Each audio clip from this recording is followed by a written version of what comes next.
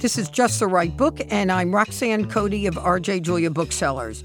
Each week, I hope to bring to you the stories behind the books, the conversations you want to hear about the books you need to read.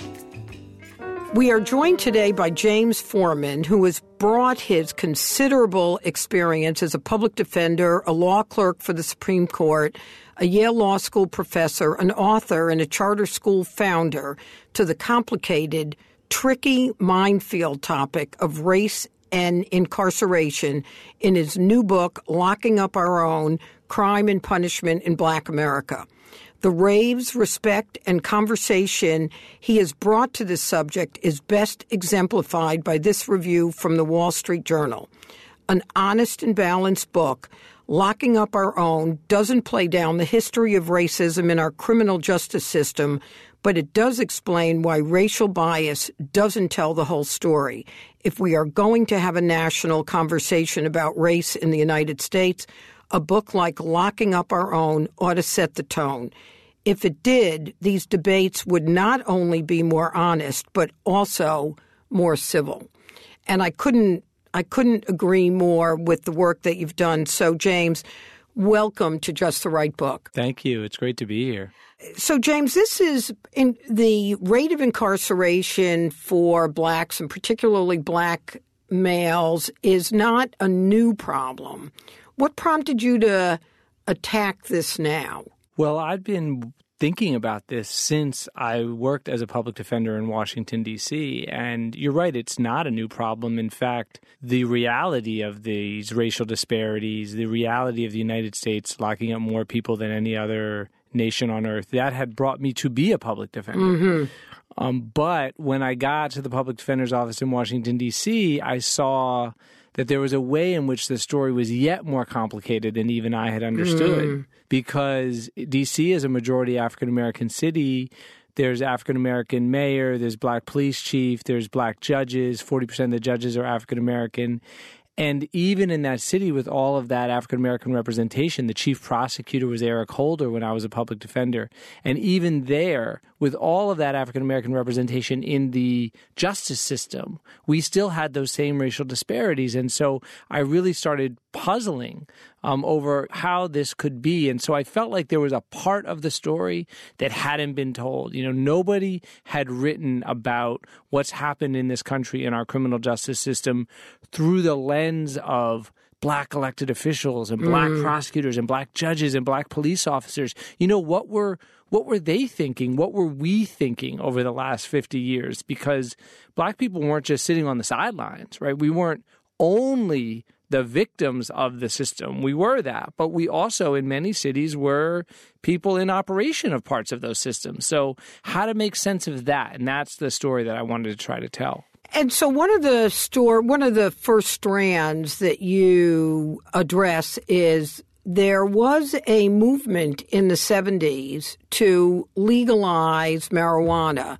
Now, this was coming on the heels of a horrible heroin epidemic in the 60s. So there was surprising amount of support for decriminalizing it, yet the black community was not so in favor of that. Tell us a little bit about why they weren't and whether they did or didn't understand. Well, I have to assume they didn't understand what the ramifications of that would be. Absolutely. And I was fascinated by this piece of the history because I had known it. All I knew was kind of what we know today, which is all of the ways in which the African-American community has been disadvantaged by marijuana criminalization, right? And people getting arrest records, getting incarcerated, even if they don't get incarcerated, getting records, and so then you can't get a job, you can't get student loans, you can't get public housing. And when I went back to the 1970s, what I found in Washington, D.C. and some other places, but I focused on D.C., was a movement to decriminalize marijuana, just as you said. And then what I found kind of most surprising was that the opposition to that was led by African-American ministers and in D.C., an African-American city council member who himself was a black nationalist, former civil rights worker. And the fact that they opposed decriminalization and then their reasons for opposing it were the things that I found so surprising. Yeah, and share that with us, because we didn't really have that perspective. I was in D.C. in school in the 60s, and I don't think we quite had the perspective of how blacks in those communities felt about the violence in their own communities. And so talk to us, because this also entered when gun control came up. So talk to us a little bit about how the non-criminal element of D.C. felt why it was so important to have tough laws about drug use and or gun possession. Yeah, well, let's talk about the marijuana and then the gun. So as you mentioned, there was this incredible heroin epidemic in the 1960s. And what that meant was that the homicide rate nationally doubled. In Washington, D.C., it tripled. In New York, it more than doubled. And heroin really, people remember the crack years of the 80s, but in the 60s, it was heroin.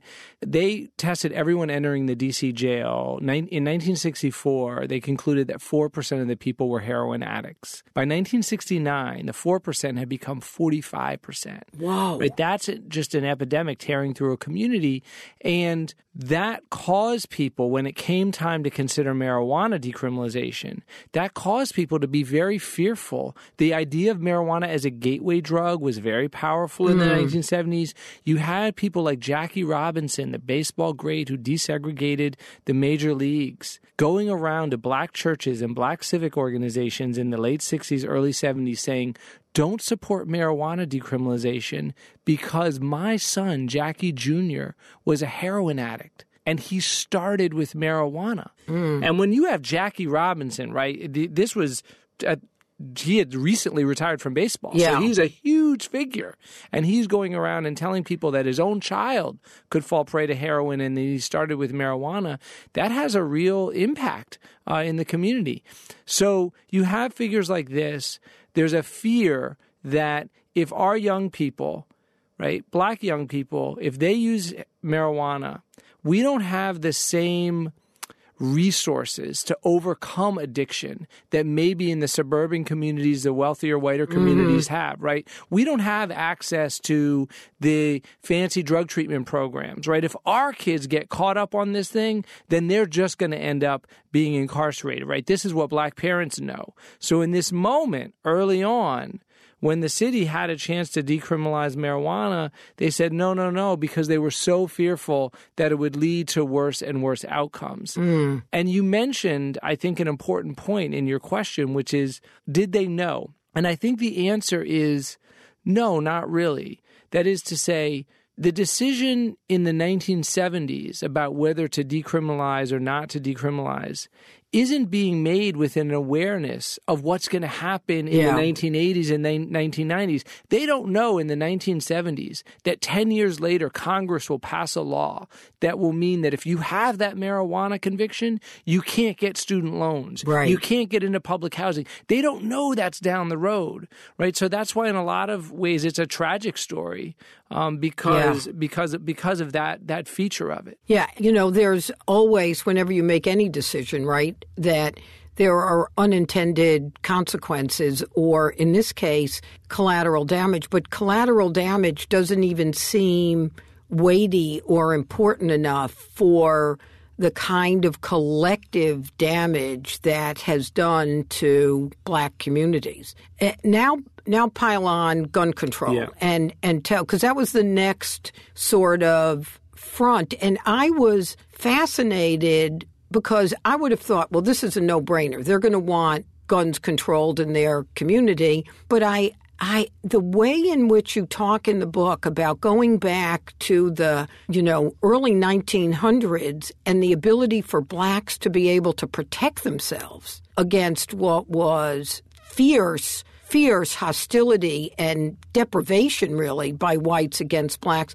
That was like an epiphany for me. That sort of was changing the kaleidoscope of how I thought about gun control in black communities. So tell us a little bit more about what you learned there. Absolutely. So there's something that scholars have referred to as the Black tradition of arms, right? This Black tradition of owning guns, because if you think about it, if you can count on the government to protect you, if you can count on law enforcement to protect you, then you might not feel such a need to have a firearm. But if you're African American, post-slavery, Jim Crow South, places in the North as well, the police aren't responding to your community when you're asking them. Indeed, the police are in cahoots with the Klan, right, that's operating two different... Or they're in the Klan. Yeah, right. Exactly. They're one and the same, or they're working together. Right. Exactly right. And so in that scenario, you have, one of the things that I was amazed by, I knew Malcolm X and the Black Panther Party, there's some well-known, but it's hard to find a civil rights leader in the 1960s who's from the South, right? Fannie Lou Hamer, who isn't saying, I've got a gun. And I'm gonna use it if I need to protect myself. And so that is a 60, 70, 80-year tradition of African-American gun ownership. And so now we get to the 1970s, and crime has risen in the 60s, as we talked about. And you have this first generation of Black elected officials coming into office. Throughout cities in America, there's an 800% increase in the 1970s of African-American elected officials nationally because of the Voting Rights Act and the decline of Jim Crow. So now they're in office. They're in mayor's offices. They're in city councils. They're looking at this incredible crime problem. They're saying, well, what can we do? Well, what they can try to do in the cities where the law will allow it, and D.C. was one, New York, Chicago, Detroit, they can try to pass local gun control laws. But that runs up against this generation of people that says, wait a minute, gun ownership has always been part of our heritage. We've needed it to protect ourselves when the state wouldn't act. Now, gun control does pass. It passes in D.C., and it's now widely popular in African-American. If you look at polls of African-American voters, there's broad support for gun control laws. And the reason for that shift, I think, is we were just talking about when you said, well, the police are the Klan. Well, if the police are the Klan, then yeah, you need to have your gun. But if it's in the 1970s and you're in a city like Washington, D.C., the police force is rapidly becoming majority African-American. The police chief will soon be Black, right? The mayor's Black. The city council's majority Black.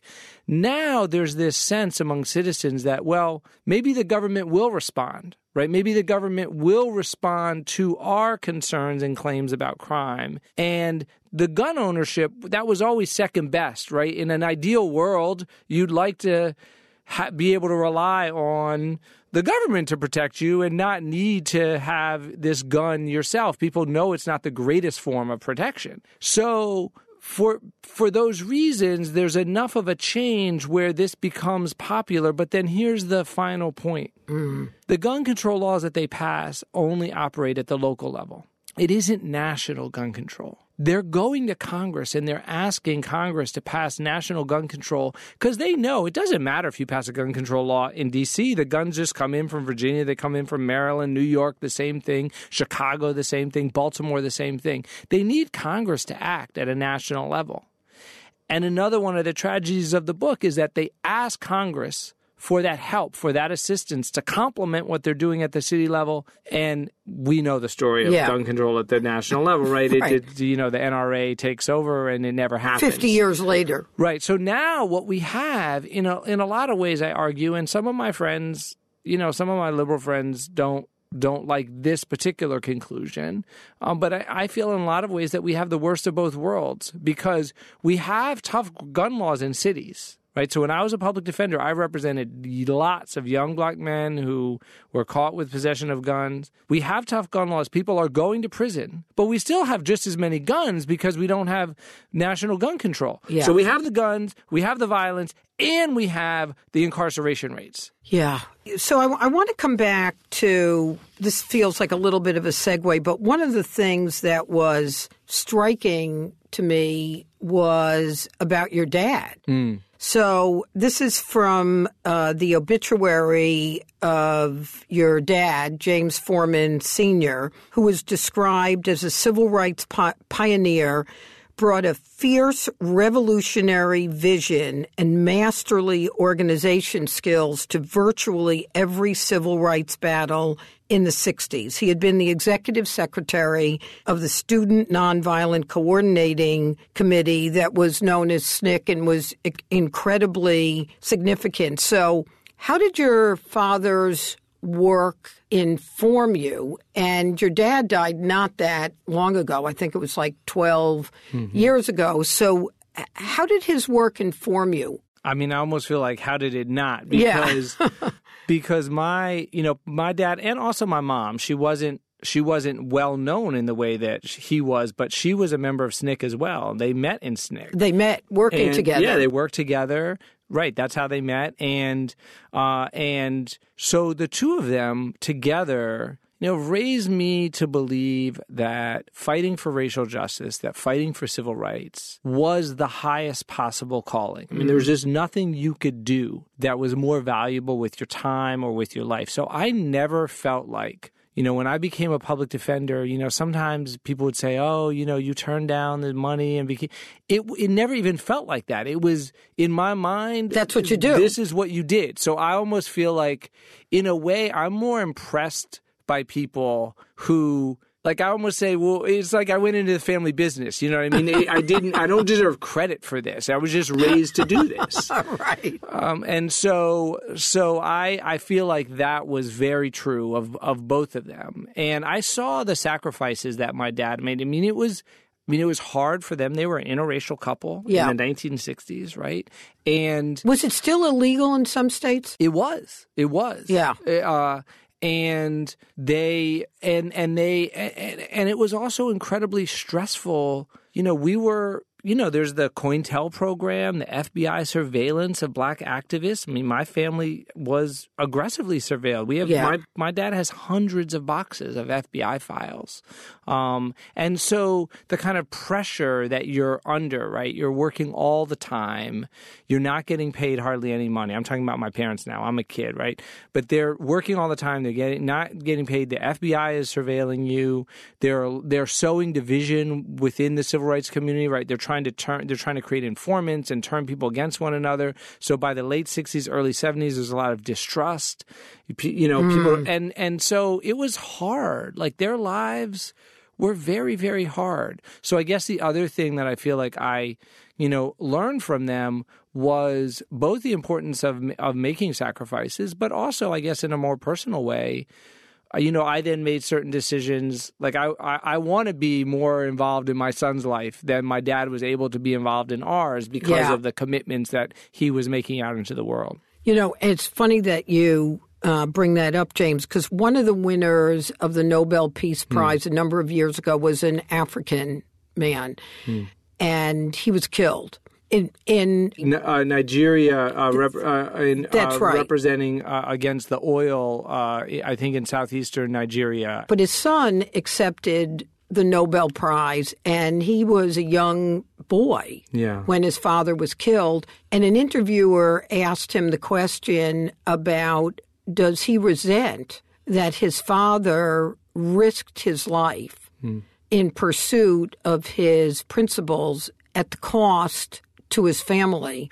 And the comment he made was, there are some people that want to save the world for their children, and there are some people who want to save their children from the world.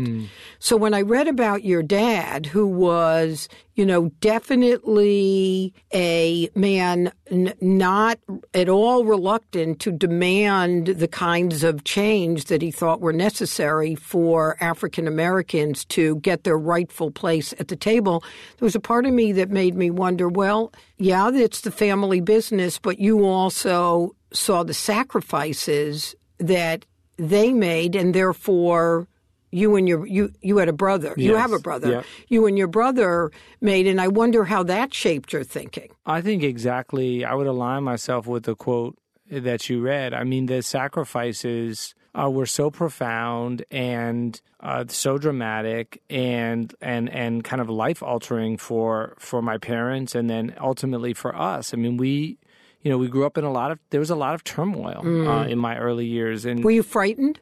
I don't really remember ever being frightened. I mean, I remember coming home and, more than once, and there would be a car out in front of our house, and it would be like two guys in suits. And my mom and my dad had always told us, there will be FBI agents. They will be around. You may see them. They would describe the kind of cars that they drove. And so, when you're a kid, it's hard to process that. Like, it's hard to know, like, why is the FBI sitting in front of our house, And because in school you're learning, the police are good and law enforcement are good. You have to follow the rules. And then, but then you're being watched by the government. And what exactly does that mean? They always would talk to us about our, the phones. They said the phones were probably being recorded. And it's not like we were taught, we were 7 and 8. We weren't, there's nothing for us to say. But this is to my parents' credit, especially my mom, who really was the person that kind of ran the house and was always around. They did an incredible job of not cocooning us, but explaining things to us in a way that was age appropriate, that didn't make us scared, but also didn't make us think that we were weird or kind of freaks. Like, I remember when I got older and I got to college, and I really became aware of how crazy our childhood was. Yeah. But I didn't You don't know it then. that way as a kid, right? And you'll often read, right, kids where they grow up in the foster care system, there's often kids will say they didn't even know at the time how abnormal this life was. And I guess, I would say the same thing. And then to my dad's credit, he really held true to his values and his beliefs. Like, he continued to live a life. Like, he never tried to cash in. He made the sacrifices. And he kept doing it for his whole life. I mean, he died poor. He lived his whole life poor, which as a kid, you don't love, because kids want stuff. Yeah, you want stuff. You need stuff. But that's just how that's how he did it, and I honor that. So did he clash at all with the other activists who were seemingly cashing in? I wouldn't say that. I would say that he continued to do what he was going to do, which was that's what he was driven by. Yeah. Community organizing, neighborhood, going door to door, block to block. That's what he was driven by, and that's what he did. And I don't think he never shared with us that that he was resentful in any way. He held in high regard, people that went into elected office, became in Congress. He talked to us very highly about everybody that we knew that maybe had a higher public profile. Lots of people that were doing incredible work in different spheres. He treasured them, and we just never heard a bad word about any of those folks from him. Yeah. So one of the things that I was thinking about when I was reading the book, and I've done some work in early childhood education, particularly in low-income communities. So, and you're the founder of the Maya Angelou Charter School. So when I was reading the book, for our listeners, the book is organized by the origins and then the consequences. And they include the marijuana that we're talking about, gun control, the role of black mayors and judges and all of that, and how this informed us. But, to me, and I assume to you, incarceration is certainly an enormous detrimental impact. But the other issue is the origin of these kids and these families not having the opportunities to be well-educated, to have access to jobs, to have access to resources. So how do you think these problems can get dealt with on parallel tracks? And what do you see in the charter school that, you started about what it takes to begin to make those changes? Well, the school... That's a lot of questions. Yeah, no, absolutely. I mean, we started the school, and David Dominici and I kind of started it together, and we worked with a whole community of people that kind of helped us get it off the ground. But the school was started in response to the fact that, I'm working in juvenile court and I'm representing young people. And I love being a public defender representing young people, trying to keep them out of prison and jails because of how toxic those places are. But at the same time, one of my great frustrations is that even when I would win a case, my clients would end up going back to the same community, the same school, the same state that they had been in when they got arrested. And in many cases, they needed and they deserve better than that, particularly on the education front. They needed and they deserve better than that. And so when I would talk to my clients and I would ask them, well, what would it take for you to not become my client again? Like, I love you, but I don't want to see you again. How's that going to happen? And they would always talk about having a good school, because many of them had been kicked out of the traditional schools already, and they had been shunted into alternative schools, which were worse. Which were worse, which needed the best teachers but didn't get them, and needed the best materials and didn't get them. And they also wanted a chance to work. They wanted a chance to make money. I mean, one of the things that I, always talk about whenever I'm talking to anybody who's working with young people in, poor neighborhoods is kids want a chance to work. They want a chance to get money in their pockets. Like, I don't think that people who have never been poor have an appreciation for what it means to be poor, to not have any money as a teenager, right? And so that liberty that comes with having a few dollars in your pocket, that decision that just if you see that candy bar, you can go buy it, or that if you want to go to the movies on Friday night, you can do it. Like, that is to not have that is really, really, really hard. And so we started the school with that idea that we would have an excellent school and young people that we educated would also have a chance to work. So we actually ran in our early days, we ran a pizza shop, and then we ran a catering restaurant that kids worked in. In the high school? In the school, yeah. So in my mind, if we want to me, the way I see solving these problems on a parallel track is actually pretty straightforward. Because over the last 50 years, what you've seen African-American leaders and communities, right, asking for what I like to call all of the above approach to fighting crime and violence, right? They want more police and prosecutors, but they also want more money for housing, more money for job training programs, more money for education, more money for drug treatment, more money for mental health treatment, quality after-school programs, well-funded libraries, right? All the things that are not, like, nothing's unusual about that request. Like, that's why, people, when they move to the suburbs, they're like, well, I moved to the suburbs. Why? Because I wanted these things, right? So the list of what people want is very similar.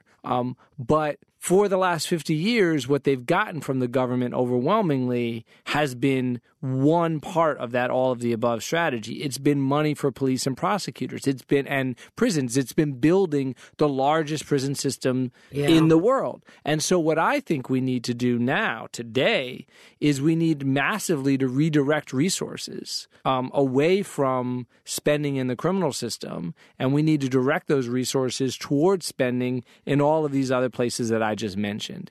So I think what to do is actually pretty straightforward at this point. It's developing the political will, developing the coalitions, right? Developing the advocacy strategies to push and to make those things happen. One of the things that surprises me, here's a quote that guides me when I think about this, and it's Frederick Douglass's, which is, it is easier to raise a good child than to fix a broken man. And so my background is in finance before I was a bookseller. And so I think of it, if you can't convince anybody based on just the responsibility we have as a citizen to make sure that everyone in our country has access to the same quality resources, it's an economic decision, right? A dollar now in all the services that low-income families need will return $8, if not $80. I mean, there's actually been studies done in Chicago and in Michigan that you couldn't get a better return for your money than making sure that you're taking a kid from 0 to 5 in the first place and 6, kindergarten through 12th grade, and making sure that they've got access. Yet why is it so difficult to get that simple message through? I just don't get it. Well, I think it's 2 reasons. I think one is that it's very hard to get people to focus on children who are outside of their family, their neighborhood, their community, right? So it's this notion that, well, that's somebody else's problem. Different, different. Someone right. different. And then here's where the difference kicks in. So I think that as in this country, we have not adequately grappled with the legacy of slavery, and in particular, and this is how it's connected directly to your question, is that if you think about the stereotypes and the kind of lies that you have to tell yourself as a society to justify slavery, those lies include things like, well, those people are not normal. Right, and they don't, and in particular, they don't care about education, right? So you're trying to justify yourself why it is that you would deny and make it illegal for people to learn to read, right? These other who are clearly human beings, well, they don't actually care about education. They don't want to read. That's why I'm not an immoral person if I deny them the ability to learn that. Well, that kind of idea, right? That's just one example. But that idea becomes embedded in our psyches. It becomes a stereotype, right? And then that crosses generations. Yeah. So that doesn't go away. Like, we had slavery in this country for longer than we haven't. Right. Yeah. Right? So just think about that. From 1619 to the Civil War is longer than from the Civil War till now. And that's not even talking about Jim Crow. That's just slavery. Yeah. Right? You factor in Jim Crow, then you basically for 80% of the country's history, we've had either slavery or Jim Crow. Right. We don't lose those beliefs as a people, as a nation. That just doesn't disappear, overnight. And so I think that those are that's the underlying history, which then makes people comfortable, even if they don't say it, kind of thinking it. They might not even know. I mean, I certainly consider myself as unracist as imaginable. I bet I am. I bet that there are ways that I don't even fathom how I am being racist in some subtle, but that's defining to somebody else in a way that I can't even grasp. And my parents haven't been in this country that long. That's the part that's tough. I mean, if it were just changing all the bad guys, it might seem simpler. I think the problem is that they're good people that are not grasping how this legacy is both imbuing how they see the world, they, the white person, but certainly imbuing the way we think of resources being allocated, because we say things like, well, they don't really care about their families as much as we do. Mm-hmm. It's what I always say, the way we think of immigrants or refugees, more to the point. My parents were refugees, so that we think of those people over there in those Syrian refugee camps as somehow not like your mom or dad or me and my children because, well, they probably just don't, because that's the way I protect myself from feeling absolutely leveled by the fact that I'm not doing anything to stop that. Right. No, that's exactly right. And I think that if you look at, all the research on implicit bias, right? And if anybody has any questions about this, they can Google implicit association test, and then they can take one of those tests. The Harvard one, right? Yeah, the Harvard one. I just took it. Yeah. I was fascinated by it. And just more to your point, I mean, black people share these biases. Yeah. We're African Americans. Well, half of that is American. And as Americans, we consume the same media. We're a part of this country. And if you look at black people who for example, will make associations between blacks and violence, right? It's a less entrenched stereotype within black test takers, but it's still there. just to a somewhat lesser degree. So yeah, it's absolutely a problem that I think is rooted in slavery, and until we start talking about it and start confronting it and get to a point where people can be honest and not just be embarrassed about saying, yeah, I took the test. I'm speaking about myself right now. James Foreman took the test, and I remember I called this when it first came out. I heard about him. This is like 10 years ago, and I knew a friend of mine from college had been one of the first researchers to help develop it, and I took it, and it showed that I had, I associated darker faces more quickly with an act of violence when taking this test. And I called my friend, who's now a colleague here at Yale, and I was utterly freaked out. And she said, well, that's what we would have expected to find. Yeah. So, calm down. But we've got to be willing to have some of these conversations before we're going to get anywhere. So let me ask sort of a multi-layered question in response to that. One is, when I read your book, one of the worries I had, and I don't know, I didn't see any of this, but I wondered if one of the criticisms of it could be that you're letting whites off the hook in the way you're telling this story. Have there been conversations or criticism of the book in that way? I've been asked that question, so nobody has written a review that has said that. I didn't find one. The reviews have typically said something like, you may be worried that this book, in taking this approach, is minimizing the role of racism, but it's not. And then they go on to explain why it's not. So I think if you take like one sentence or two sentences or even a paragraph and go no deeper, you might kind of have that fear or have that reaction. But everybody who's actually read the book sees that I'm very, very upfront about all of the ways in which historical racism, institutionalized racism structured the options that were available to the people that I'm writing about. So I'm writing about African-American decision makers and Black communities, and I'm showing the choices that they made, but I'm also showing all the ways in which those choices were constrained, right? Mm-hmm. All the ways in which they didn't have all the options available to them that they wanted, all the ways in which they go to the federal government and they say, fight segregation, right? And create equal access to housing and bring us better schools. And they get rejected, right, for these reasons that we're talking about. And so I make it clear when you look at the book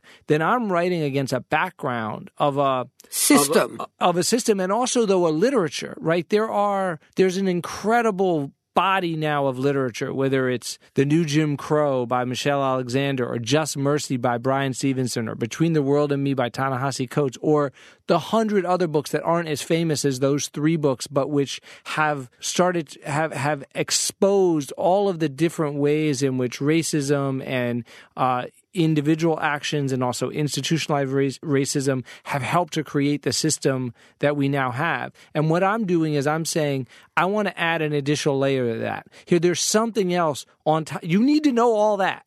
And there's something else you should know on top of that. Here's what I have to say. And so I think that, and when you read the book, it's very clear that that's what I'm doing. And so I think that people have worried that might have been kind of an argument that I was making, that somehow, well, racism, that's not important. But I say in the book and in conversations like this, just the opposite. Yeah, and I think it's important for our listeners who may not have read the book yet, but they will after our conversation, because they'll realize they need to understand that the book is very full-throated that way. It doesn't separate the problems; it incorporates the two dimensions.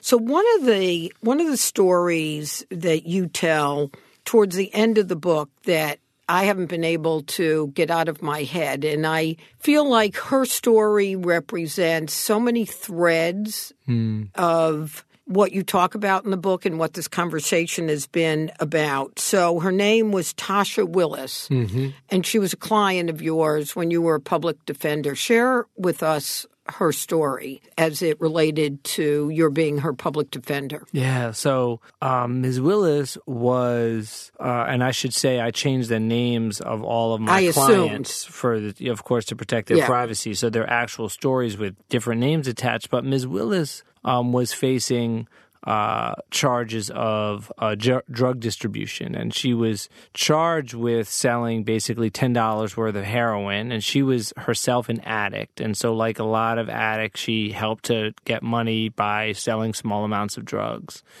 The scene, that I lay out in the book is we're meeting in her house. So she's on release pending trial, and where she's lucky already. Yes, that's right. Right. That's right. I mean, she's lucky given our system. It would be, to me, this should be normal and typical. But it's not. But no, you're right. That's right. That's a good point to make. And so we're talking about what to do, and she is telling me that she wants a plea offer. And the problem that I'm trying to tell her is that I've met with the prosecutor and I've asked for a plea offer. And the best plea offer I can get is 5 years, which to Ms. Willis and to me is an extraordinary amount of time. But the maximum that she was actually facing under law, I found this shocking, was 60 years. 60 years for selling $10 of heroin. That's right. That was the statutory maximum. Now, there's no judge that I knew in the courthouse that would have given that, but a judge could have. They could have had a bad day. That's right. That's right. And it's because it was a second offense. So it's for 30 years for your first offense, which is, insane. Right. And then, 60 for the second offense. And so when I met with the prosecutor, the case that I was trying to make to her was I was telling her about Ms. Willis's background and about the fact that she had worked in the post office and she had become injured in the course of her job, and she had become addicted over time to pain medications. And then she had, as is a well-known story. I mean, she's hardly the only person this has happened to, started using harder drugs, turned to heroin, and at this point was a heroin addict. And the prosecutor's position was, well, she's already had a chance in a drug treatment program because she had previously been in a program and had not succeeded. And that answer to me was such a common one. Well, they've already had a chance at a program. Now, every shred of research that everybody has done and life experiences of people tells you that when you're an addict, most people need multiple attempts before they actually overcome their addiction. And, this is such a well-known point that I hadn't even entered the prosecutor's office with literature on it because I thought, well, this is common sense. But her position was, look, she's had a chance and we need to hold these beds available for people that haven't had a chance before. And when I said to her, I lost my cool in the conversation, which isn't a good thing to do because that's not effective negotiation. But, my voice raised and I started lecturing her and saying, well, how come, we say that, well, drug treatment didn't work and so we're never going to try that again. But with prison, we'll try it over and over and over again, no matter how much it's been shown to fail. And, at that point, kind of the conversation ended. And so I couldn't get the deal. I couldn't get a better deal. I couldn't get a better deal than the one that she was offering. And eventually, we go to court, and really through kind of luck of the draw that day, I don't know what happened. Yeah. A police officer didn't show up. The case ends up getting dismissed. And so in a way, again, it's a victory. But to me, the tragedy of the story is that when I left Ms. Willis in the courthouse that day that she even came to court, I was a little wondering if she was even under the influence on that day. I couldn't quite tell, but she didn't seem quite right to me. And when the case was dismissed and I was saying goodbye to her, she said, don't worry, Mr. Foreman, I'm going to go get into treatment. And I knew that she meant it then, but I also knew that there's a 9-month waiting list for drug treatment programs for poor people like her. If she had walked over to the program that day, she would have been given a date for 9 months in the future. And there was no way she was coming back in 9 months. So my frustration is with a system that would be so ready to impose, right? No judge has ever told me, well, we don't have space in the jail. We don't have space in the prison, so we can't lock them up. But the city says as a matter of course, well, we don't have space in the treatment program. You have to wait 9 months. And that to me seems like such a radically, really just a morally bankrupt and, as you said before, economically inefficient approach that it just devastates me to this day. And I wanted to tell her story in the book because I feel like it's important. A lot of books in the criminal justice system, about the criminal justice system, they don't show like the everyday, the mundane. It's like, well, the person gets life without parole, and that's true and that happens. But there's so many like lower level, sort of almost daily kind of injustices like this one that go unnoticed, that go undiscussed, but that really gut people's lives. And so I felt like telling that story was important. And it did put you in not only in her shoes and your shoes, but it put you in the system. Because the other thing that I think you do so well is there's this kind of other stereotype that's developed is the public defender is sort of a beleaguered, indifferent slave to the process. And, he's treating his clients as numbers. And you show just how wrong that perception is. And, as counterweight to Miss Willis's story, I hope everyone does pick up the book because there's a story of a young man, Dante, who's a